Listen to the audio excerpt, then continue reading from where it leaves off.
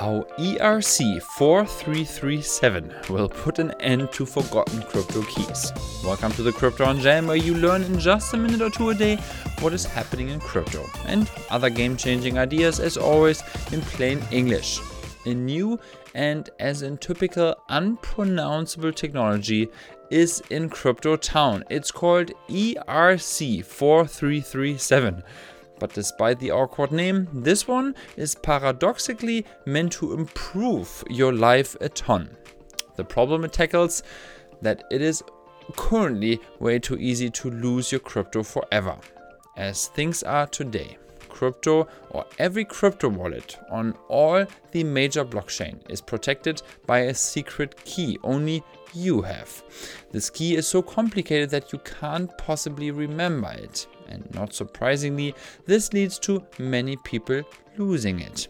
Ever heard of those people who lost millions in Bitcoin? They didn't lose the money, they lost their keys. The result? The same.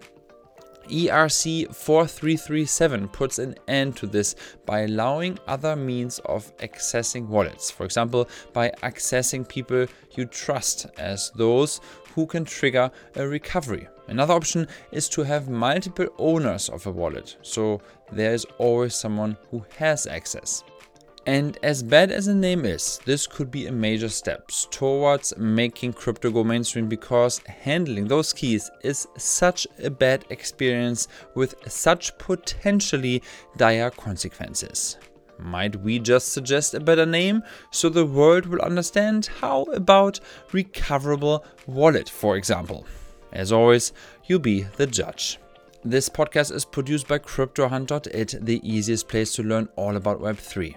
We were promising a reveal. It has to wait 2 more days, so wait until Monday for the next episode.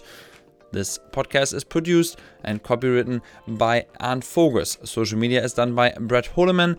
Design is done by Carmen Rincon, and my name is Christian Beiser, co-founder of Crypto Hunt, and I'm your host of this daily show.